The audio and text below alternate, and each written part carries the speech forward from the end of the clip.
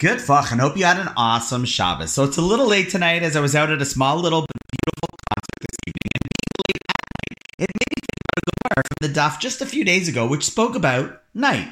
See, the Talmud in Chagiga 12b spoke about the special merit or power that exists for one who learns Torah specifically at nighttime. So the question that can be asked is, why especially at nighttime? Is there a special blessing to one's Torah learning? I mean, isn't Torah learning important always? And there are many answers given to this, but one explanation is as follows.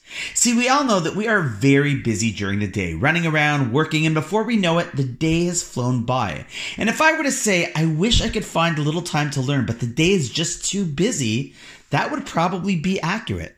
However, along comes the night, which brings with it quieting of the hectic pace and many fewer obligations on our time. And it is at this moment that one truly sees a person's desire to spend a few minutes learning a little Jewish wisdom. See, during the day, we are legitimately often busy. But during the evening, we see if the desire to have had some time in the day to learn was legitimate by how we spend our time at night when we have some.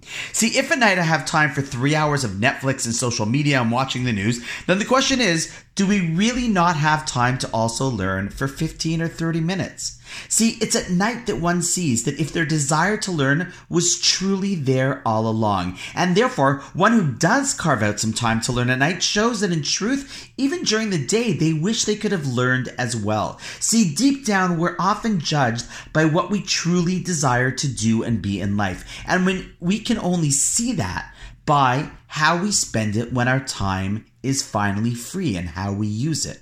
See, that, my friends, is the beauty and the power in learning at night. And that is, for so many of us, honestly, the beauty of this podcast. Although I do know that many do listen to it during the day as well. But either way, a good thought to take from tonight's episode is, do you honestly have a few minutes extra that you can carve out in the evening to learn just a little more? I would argue that you probably do. And if so, why not use it? Listen, happy to provide a few suggestions of what to learn if you want, but I can guarantee that it will bring with it much blessing. And on that note, wishing you an awesome night, and I look forward to seeing you tomorrow.